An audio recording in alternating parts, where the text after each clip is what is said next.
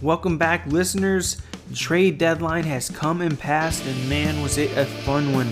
This week we're going to talk about the trade deadline across the league, what the Braves did and why they did it. Ultimately, we want to break down why the trades were made and what we can look forward to. But we also want to talk about some of the odd trades that happened across the league that just were kind of head-scratching. And so let's dig a deep dive down into this trade deadline, what we can look into, and what about that extension with Austin Riley? Wow, craziness has happened this past week. Can't wait to dig into it. So with that, let's get started.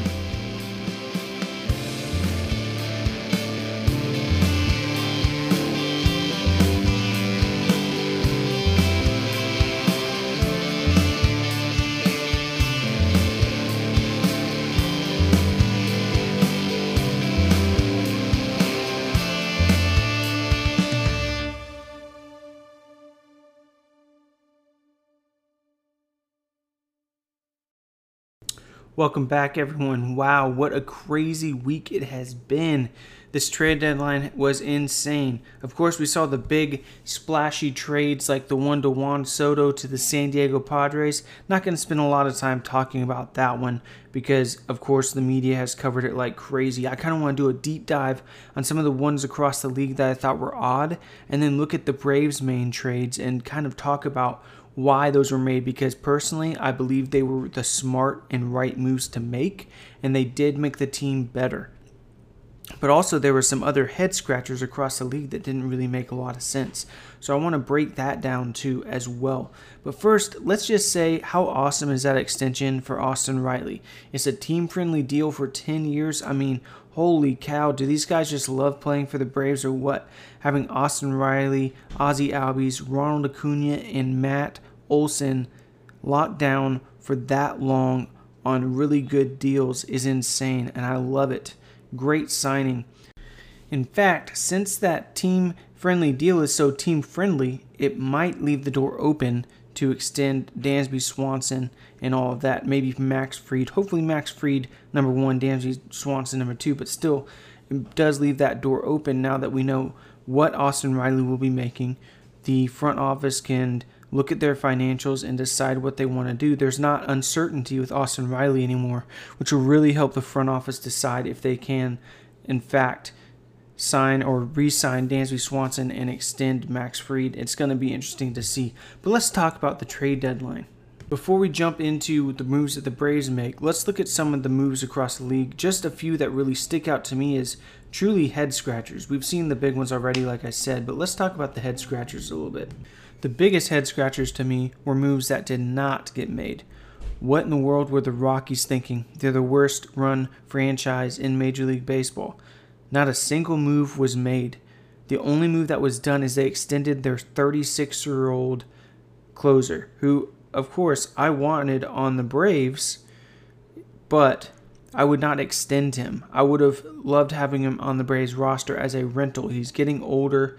He would have been a bullpen depth piece, not the number one guy that you're targeting as the Rockies. It didn't make any sense. They're in a rebuild mode, or they should be, and they refuse to believe they're in a rebuild mode and did not sell any pieces off the deadline.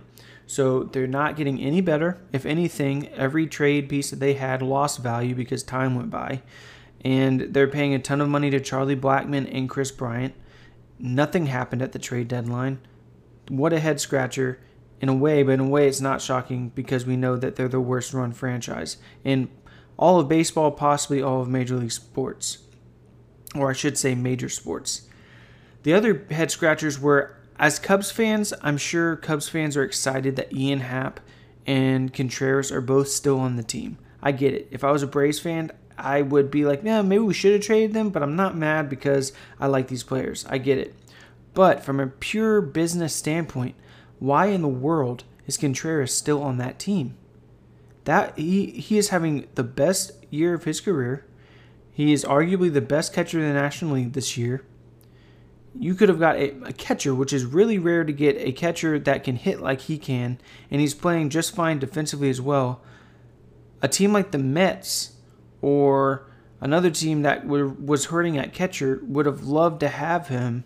How did they not work that deal out? I mean, as a Braves guy. Obviously, you don't want to see the Mets pick Contreras up, but why did the Mets not pick up Contreras or Sean Murphy? I know that the Mets have plenty of catchers in their arsenal. Thomas Nido, James McCann.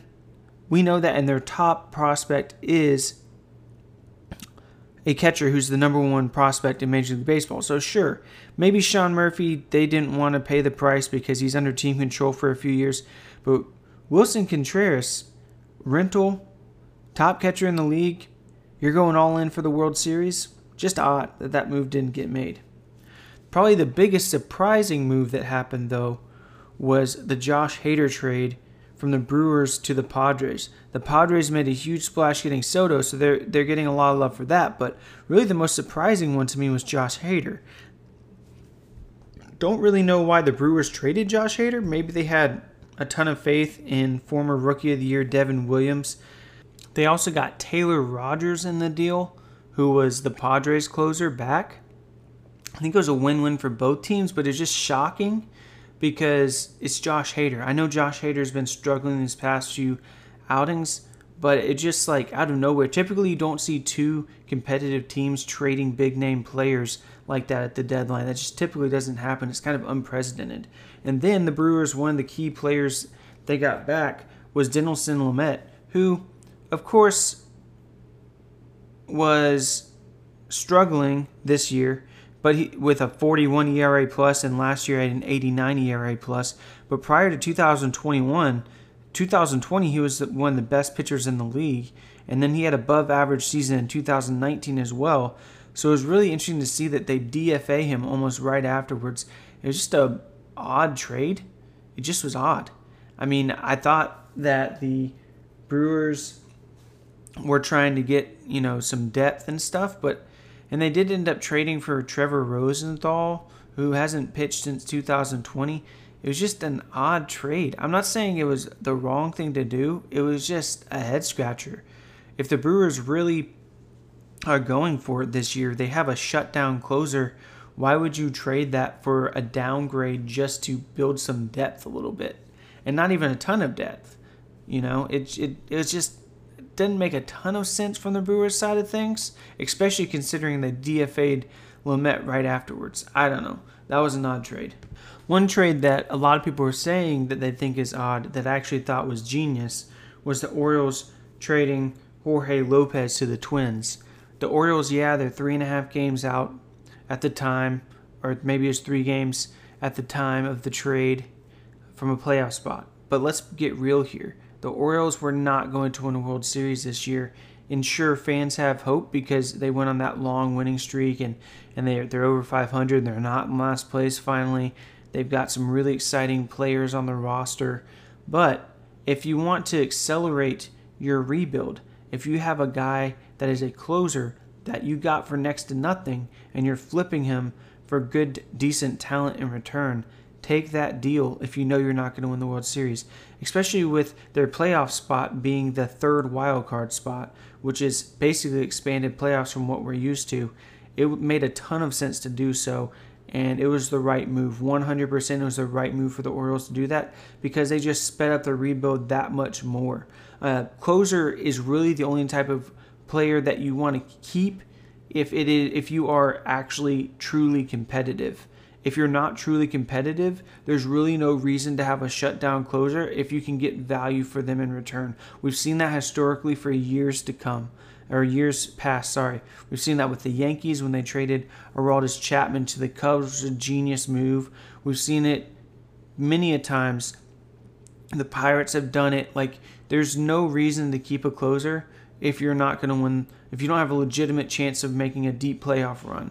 And if you got a team that's desperate for a closer, that's willing to pay or overpay for that closer, you take that deal. Historically, that's the right move, and the Orioles made the right move. Another shocking move is not necessarily that Eric Hosmer was traded, but the fact that he was traded to the Red Sox. At first you're thinking, what in the world, Red Sox? Why would you take on Eric Hosmer? He's very overhyped, overrated first baseman, making a ton of money. But then you see that the Padres are willing to pay for his entire contract just to send him away, which is odd because the reason they wanted to get rid of Hosmer was to get down below the luxury tax, but they're still sending the Red Sox $44 million. So I understand why the Padres got rid of Hosmer, because they have Bell. Obviously his feelings are going to be hurt a little bit because they tried to trade him. Bad relationship because he rejected the trade to the Nationals, and they just wanted to say sayonara. That whole trade to the Red Sox, though, is odd on both ends. At first, you're like, why did the Red Sox do that? And then you find out, wait a second, the Padres paid $44 million. Why did the Padres do that? Just the whole thing, you're like, what? It's just, what? Okay, sure, he wasn't needed on the Padres anymore, but you're going to pay all that money just so that feelings aren't hurt in the clubhouse? That was just odd to me. I wish the best of luck to Eric Hosmer. Maybe he needed a change of scenery to pick it back up to play like he was with the Royals. But, man, it's just, that whole trade was just odd. Now, of course, I don't blame him for not wanting to go to the Nationals. And he did not have the Red Sox as a team in his 10-5 rights where he could block the trade. So it makes sense, I guess, that the Padres moved him to the Red Sox if they're just trying to get him off the books. Minus the league, the only money they're saving is the league minimum for 3 years, the 3 years that are left. And so, sure, they're saving some money, but that's not enough really to make a big dent towards their luxury tax payings. But I don't know. Hey, I guess they just wanted, at that point, they knew Eric Hosmer, knew there was going to be some hard feelings or whatever, but $44 million is a lot to pay because of hard feelings.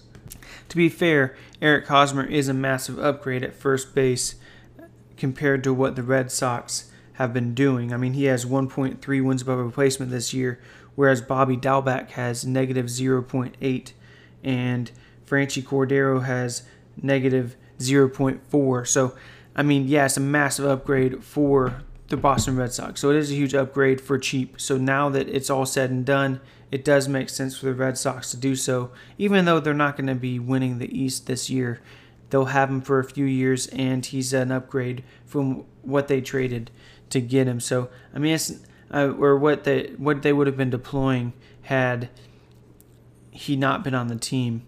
But there's other ways to do it. But since it was so cheap, now it makes sense to the Red Sox. The Padres it's kind of just odd. Just odd. Another odd trade is, even though I don't hate the trade because I think that it was smart to try to buy low on Joey Gallo, because other than this year, Joey Gallo has been a top tier player. I won't say top tier, but he's been a well above average player for years. And then he obviously didn't work out for the Yankees, but I don't really understand the Dodgers going to get him, especially when they gave up a guy that's now the 10th ranked prospect in the Yankees system and was a second round draft pick in 2020 for Joey Gallo. I don't know. Joey Gallo, if he continues to play like he is this year, is literally just going to be outfield depth for the Dodgers. It's not like he's going to be playing a platoon role with Cody Bellinger or anything like that. It's strictly depth in this situation, not like a platoon role like Robbie Grossman is going to play for the Braves. It just didn't make a ton of sense for the Dodgers. It made 100% sense for the Yankees. I won't say that it was a bad trade. It was just, I guess they didn't have Clayton Beeter in their plans or something. And just like, hey, let's just take a flyer on Joey Gallo. It's just didn't really seem like a type of deal that would happen. Again, you don't typically see two competitors trade players like Joey Gallo at the deadline. It's not that common. It wasn't like a buyer-seller type deal. It was just odd. Also, is not a huge fan of the Giants deadline, although I trust their front office. It was smart to trade Darren Ruff, and actually I think that was a solid deal for both sides. Ruff's going to be a good addition to the Mets as a platoon bat, but why did they trade him if they're not going to trade Rodon or Jock Peterson? Sure, there's a possibility they could make the playoffs, and maybe they're kind of stuck on the high from last year that they did so well in the regular season, but things are falling apart. They don't look like a solid competitor for the World Series this year. You've got big names as pending free agents that you could get a solid return on. Jock Peterson had the best season of his career so far that you could get some solid return for, a much better return you'd get for him than the Cubs got for him when the Braves traded for him last year. Doesn't really make a lot of sense why they'd keep him. I guess they just want to like one last run to see if they can make the playoffs. I'm not a fan of being a fringe playoff team if you can get a return on rental players, especially two guys that aren't like lifetime giants or anything. It's not like these two guys in Rodon and Peterson are guys that are long-time fan favorite giants that fans are going to be upset and you're going to lose ticket sales for trading them. Like, these were single-year guys that you brought in with, hey, if we do bad, we can flip them, and hey, if we do well, they're going to help us in the playoff run, and you didn't do either. So it just didn't make a lot of sense to me. But with that, let's go ahead and take a break, and then we'll jump into the moves that the Braves made, and we'll explain why, and why I'm a fan of these moves.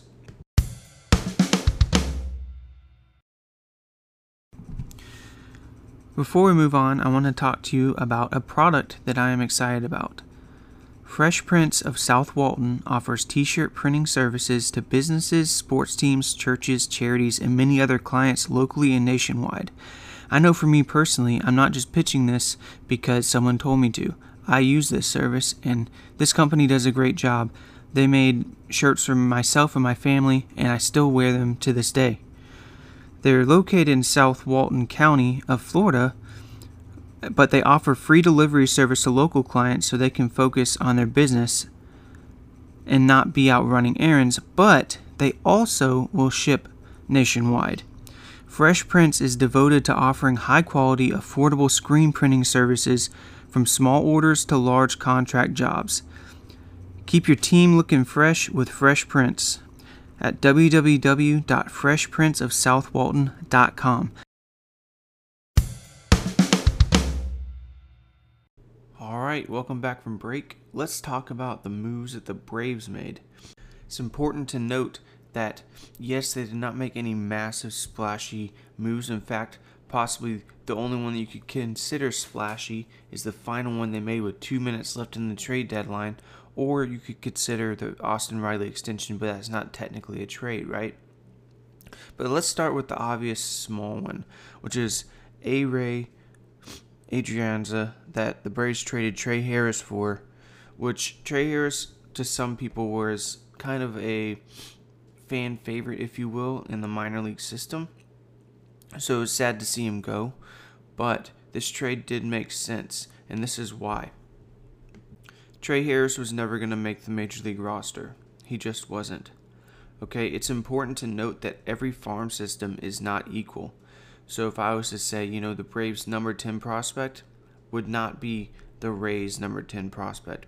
And for example, because the Braves had the worst farm system in baseball. And Trey Harris was ranked 29th in the league's worst farm system. It wasn't like he was some up-and-coming star. He was drafted 32nd round in 2018. Okay, so this wasn't like a top-level talent type guy. Although you always wish the best for the players, he just wasn't. And Adrianza, you're like, oh, of course there's a bunch of fans as soon as it happened that are like, oh, is this the big splash? Oh, is this the AA? Is this the type of movie he's going to make? Well, listen. The Robinson Cano experiment was over. They needed to fill a spot for Ozzie Albies, and Robinson Cano, although in the past was very good, was not producing. It's not produced in a while.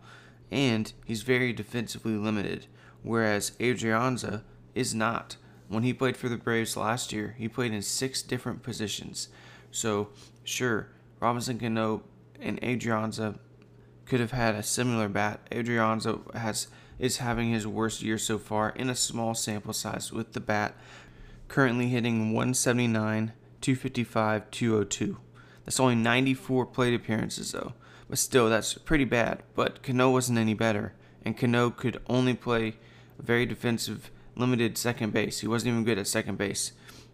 Adrianza did have a solid slash line in 209 plate appearances for the Braves last year, with a 247, 327, 401 slash line, which is definitely respectable for a utility guy that's going to be playing all over the diamond. And from 2016 to 2021, before he played for the Braves, Adrianza also had a solid slash line of 252, 318, 381, and 1,169 plate appearances. So of course this isn't an all-star type guy that, fans were hoping for, and he really wasn't supposed to move the needle. Really, he was more insurance than anything else. They basically gave up nothing and upgraded their worst bench position.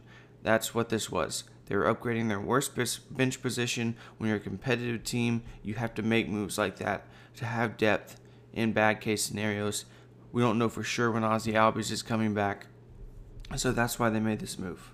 It's not some type of platoon split or anything with Orlando Arcia. It's just not.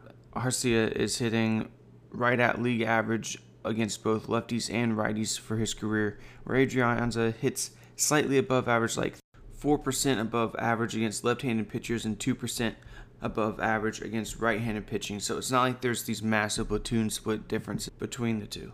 Alright, let's move on to the next trade that could be considered in the pecking order of trades is Robbie Grossman.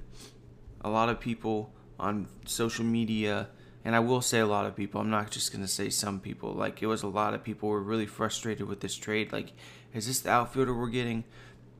And of course, there's always the people that retort and say, well, did you see what Alex Anthopoulos did last year? He went dumpster diving. Well, first of all, none of the guys that Alex Anthopoulos has went after would be considered dumpster diving. All of them are well above average league players when they're played in their proper role. And what I mean by that is we look at Robbie Grossman's overall line and we see, oh, wow, look at that slash line. In 84 games, he's only hitting 205. He has an on-base percentage of 313 and a slugging percentage of 282 with a total OPS of 74. That is terrible. 74 OPS. That's 26% below league average. Yeah, that's terrible. It really is. But the thing is that Robbie Grossman is strictly a platoon player. And his platoon splits that he's really good at is against left-handed pitching. Well, when you play full-time for a bad team like the Tigers, when you're on a bad team, you're going to be playing every day, and that includes playing against the platoon split that you're bad at, which is righties for Robbie Grossman. He really cannot hit righties, and he's playing every single day. So that's going to bring down his overall numbers by quite a bit. This is why they picked up Robbie Grossman. Okay, pretty self-explanatory, pretty straight up. Against left-handed pitching, he has a 134 OPS plus in 2021, which is 34% above league average. That was in a large enough sample size to matter at 206 plate appearances. In 96 plate appearances this year so far, he has a 182 OPS plus against left-handed pitching. That's 82% above league average. And why his numbers look so bad is because he's got an OPS plus of 29 versus right-handed pitching. Yeah, 29. So that's why his numbers are so bad. Yep, that's 71% below league average against right-handed pitching. So obviously Robbie Grossman is not going to be hitting against right-handed pitching if Brian Snitker can help it. But versus left-handed pitching, if we've got a left-handed starter, put him in there and he goes from the worst hitter in the lineup to one of the best hitters in the lineup pretty easily. He fits in perfectly as a platoon partner in left field for Eddie Rosario. Eddie Rosario hits righties better than he hits lefties. That's pretty evident as well. Obviously Eddie Rosario is having a down year this year. He started off the year with bad eyes, got the surgery done, but he came back and still didn't adjust very well because he didn't ramp up like he should have or whatever, and his overall numbers are terrible. But if you look at his OPS plus against righties, you'll see why they wanted this platoon split. For his career, Eddie Rosario hits best against righties, and his OPS plus is 106 to 84 OPS versus lefties. Pretty big drop off there. If we look at more recent years, it's not much different. In 102 games versus righties last year, he had an OPS plus of 113, 13% above league average. But when he faced left-handed pitchers in 61 games, he had an OPS plus of 77. It should be noted, if you didn't know this already, there's a lot more right-handed pitching in the league than there is left-handed pitching, which is why when you look at these splits, you're going to see more games versus right-handed pitchers than left-handed pitchers, unless you're looking at a guy that is strictly a platoon player and has fit that role. But as you can see, it's pretty simple really. Eddie Rosario against right-handed pitching, above average. Against left-handed pitching, well below average. Same with Grossman, it's the opposite. Against left-handed pitching, he is extremely above average, whereas against right-handed pitching is extremely below average. And so if you fit those two in a platoon role in left field, that's going to create no platoon weaknesses against pitching, and it's going to be really good offensively, well above average if you combine the two. It should also be noted that Robbie Grossman is not an above average defender in left field. He's not. He has never had a season where he has a positive defensive WAR. However, as we know how defensive WAR works, it is adjusted by position. If you look at just the position of left field, he does currently have 1 defensive run saved, which is nothing to be excited about, but it's not terrible. Whereas Eddie Rosario in limited action has 1 defensive run saved, which has been a massive upgrade because he was in the negative category before he had eye surgery. So Eddie Rosario is a little bit better in left field as far as defense goes. In 2021 he had 2 defensive runs saved. In 2020 he had 3. But the point is that he would not be a massive defensive, Grossman would not be a massive defensive downgrade to put his bat into that lineup against left-handed pitching. And we all know by now that Ozuna has pretty much given up trying to be decent in the field. He just does, it's almost like he doesn't even care to be good anymore. He has -5 defensive runs saved this year in left field. But one thing that would probably blow your mind is that in 2021, he actually had 4 defensive runs saved. So one thing to note about defensive, that was an anomaly though, because in 2020 he had -2. So in a much shorter season. So, you know, it's an anomaly, but it was just kind of interesting. All right, the next trade, which to me was a massive one for the Braves, is when the Braves traded Will Smith for Jake Odorizzi. The Braves traded from an area of depth in their bullpen to an area of need for the Astros, which was a left-handed reliever. And the Braves got a piece of the Astros depth, which was a rotation arm. One thing to note is a weird contract swap almost with these guys is that Odorizzi has a bunch of escalators in his contract based on how many innings he pitched. Now, I don't want to sit here and go through all the escalators, but I'll give you an overall what it looks like. So it looks like Braves are going to pay the prorated amount of $3.3 million this year for Odorizzi, whereas they would have still owed Will Smith $5.6 million. So really the Braves gained $2.3 million theoretically based on how much we think Odorizzi is going to pitch by doing this swap, and it seems like they won talent-wise as well. I guess that's what happens when you have 2 really competitive teams with an excess of talent. I mean, Odorizzi was arguably the Astros' 6th best starter, and Lance McCullers hasn't even pitched yet, so he was quote-unquote expendable. But the Braves, to me, won this trade. I don't know if it's just because the Astros remember Will Smith being the guy that absolutely dominated them in the World Series, but Will Smith, in his time in Atlanta, and going by Fangraphs wins per replacement here, had -0.6 in 2020, a positive 0.4 in 2021, and a -0.5 in 2020. So he had negative value in Fangraphs, right, in his time in Atlanta. That's -0.7. What's odd, though, is that Fangraphs and Baseball Reference, pitchers are the one area that differs quite a bit, especially relievers, because on Baseball Reference, Will Smith had such a solid 2021 at 1.6 wins above replacement that he actually had a positive impact for the Braves his entire time there at 1.2. So let's average it out here. If you were to average those two, Baseball Reference and Fangraphs, you're looking at 0.25 wins above replacement in a total of 3 or 2.5 seasons with the Braves. Odorizzi, who is a starter, in 2019 was an all-star, but we're not going to count that season where he had 4.3 wins above replacement. We'll just look at since 2020, since we did with Will Smith. For Fangraphs, he had since then has had 2.3 wins above replacement. And then on Baseball Reference, he had 0.6 wins above replacement in that time, which you can see the two have flip-flopped on the two reference sites. But if you average Odorizzi's wins above replacement between the two sites, you're looking at 1.45. So 0.25 for Will Smith in that time frame to 1.45 during that time frame for Odorizzi, which is big difference at Odorizzi's side. However, he was a starter, so he did get more innings. But the one thing that sticks out to me is the expected ERA. Odorizzi this year has an expected ERA of 3.75, which is exactly what he has right now, is a 3.75. Whereas Will Smith has an expected ERA of 3.94, which is higher. And he has an expected fielding independent pitching of 4.83. Not solid at all. I don't know why the Astros would want to take this on. I guess they really need a left-handed reliever. But let's talk about why the Braves traded for Odorizzi beyond shedding Will Smith's contract.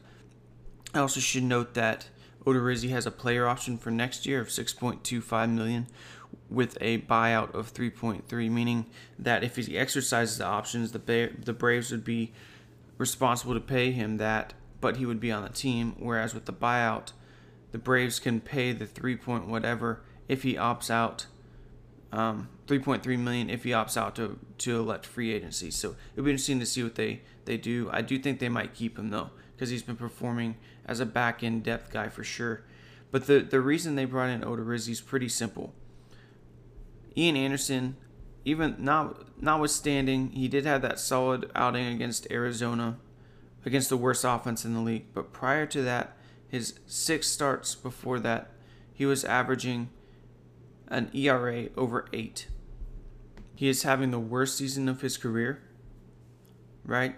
And he also has 3 minor league options remaining. So one, that gives the Braves the option if they don't want to run a 6-man rotation and they want Ian Anderson to be able to go down to the minors for a bit and work on some stuff and then come back up, they have that option. And just for what it's worth, I know we don't look at just ERA to evaluate a player. Almost every single peripheral that matters for Ian Anderson, whether that be expected weighted on base average, expected batting average against, expected ERA, all that stuff, is not good. His average exit velocity against him, bottom 37%. Hard hit rate against him, bottom 34%. Expected weighted on base average, bottom 31%. Expected ERA, bottom 31%. Expected batting average against, bottom 31%. Right, strikeout rate, bottom 33%. Walk rate, bottom 14%. Ian Anderson is not pitching well. Another thing which Alex Anthopoulos and Brian Snitker has said is not true, but could possibly be the case, is Spencer Strider, being a rookie, has already surpassed the amount of innings he has ever pitched in a season. So we do not know what's going to happen. It's not going to be a straight up, okay, we have Odorizzi, so we're going to bring him in, move Strider to the bullpen, all right, and save some innings. No, that's not what's going to happen. But it's an option. Bringing in a guy like Odorizzi brings in an option. That's another arm that can fill innings if needed. We've heard people say, oh, well, we really just wanted the Braves to bring in an inning eater. Well, Odorizzi has only pitched 12 games this year. However, when you bring in another arm, that's bringing in an innings eater by default. So you have a whole other rotation arm that is going to be taking up innings if needed. Finally, this was recorded the day after Kyle Wright pitched against the Mets, and we saw what his peripherals were showing. Recently, he has been struggling. He has. His overall results before the Mets, if you look at just his ERA, was great. He's pitching well, much better than I expected him to pitch this year. However, he is waning this year. He is slowly getting worse and worse, especially with his peripherals, and we can see that in his last 7 games, he has a 3.93 skill interactive ERA, which is a newer version of tracking ERA that quantifies a pitcher's performance based on trying to eliminate factors the pitchers can't control by himself. So that's purely how he's pitching. His SIERA, his expected SIERA in his last 7 starts has been a 3.93, and his expected fielding independent pitching, which is to me not quite as advanced as SIERA, but shows him has an expected FIP of 4.5. It's not terrible, but it's not nearly the Kyle Wright that we were expecting. And if we look at Kyle Wright's expected weighted on base average, it has shot down in a negative way in his past 100 plate appearances to where it is in the bottom 30% of the league. His peripherals are not looking good, guys. His average exit velocity this season has not been good. Bottom 40%, hard hit rate percentage, bottom 41, expected weighted on base average, even after it's shooting down in his last 100 plate appearances against his bottom 41%. Expected ERA is bottom 41%. Expected batting average against his bottom 39%.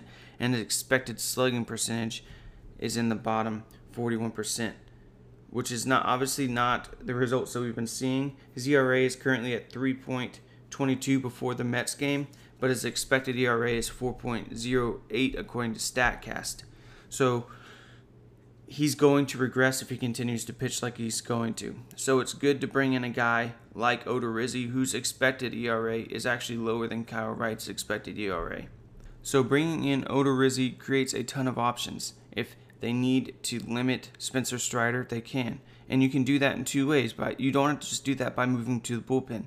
Now the Braves can run in a legitimate 6-man rotation instead of 5-man, which will reserve and preserve innings for guys like Spencer Strider. It also gives them the option again to option down Ian Anderson if he needs to work on stuff.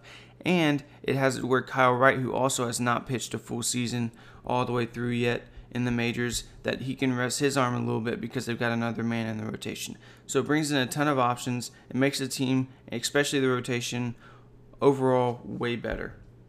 And then finally, the biggest splash for the Braves in acquiring Raisel Iglesias and continuing his trend of picking up expensive closers, which Alex Anthopoulos has done quite a bit recently. He did it with Melanson, then Will Smith, and then paid $17 million for Kenley Jansen this year.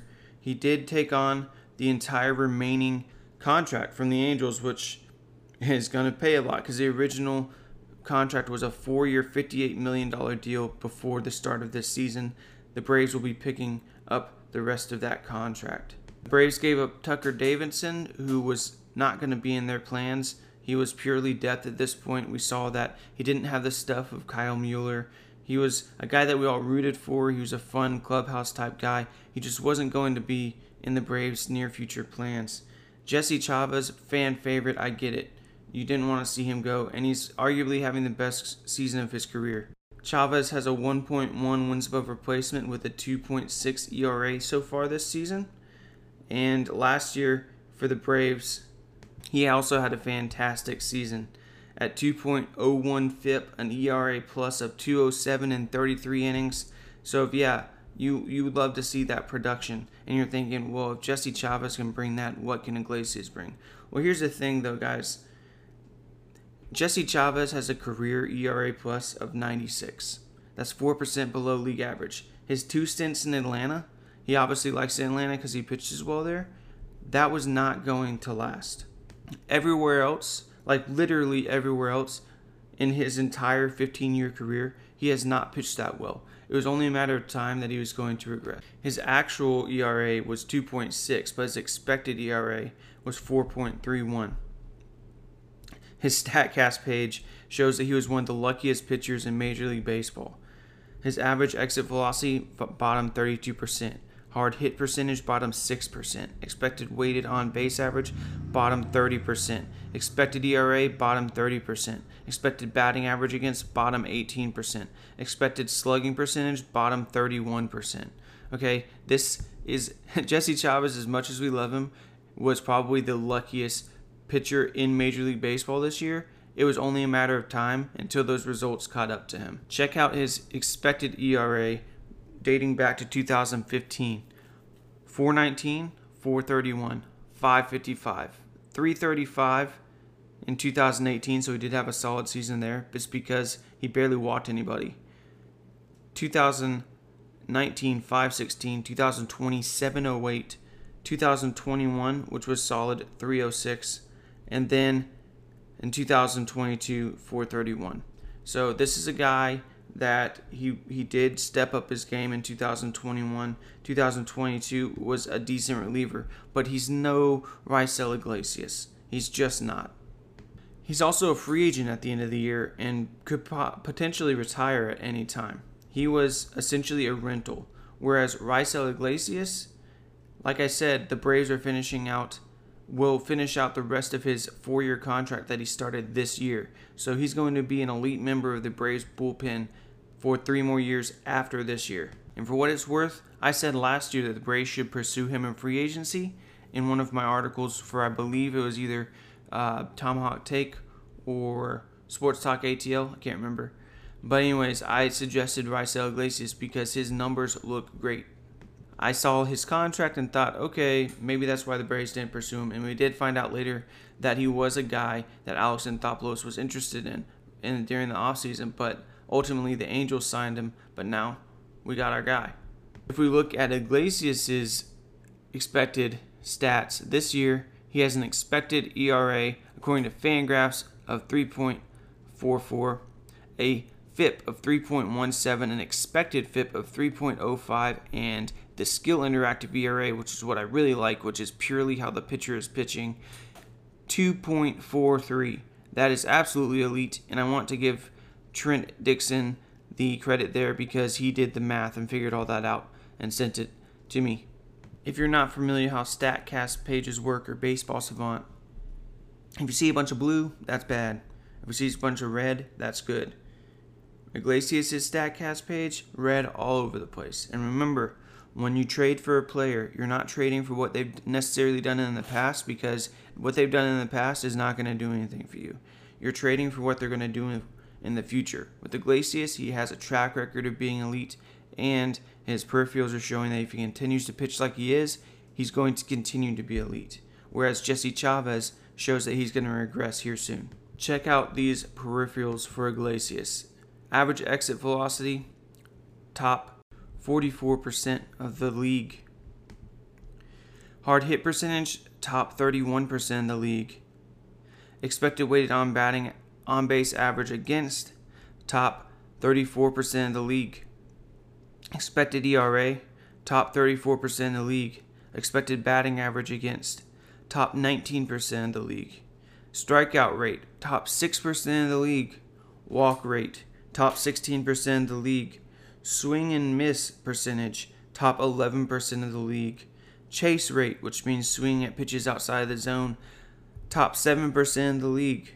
The guy's StatCast page is insane. And then if you look at his expected ERA, he has 4 different seasons where he is at least in the top 10% of the league.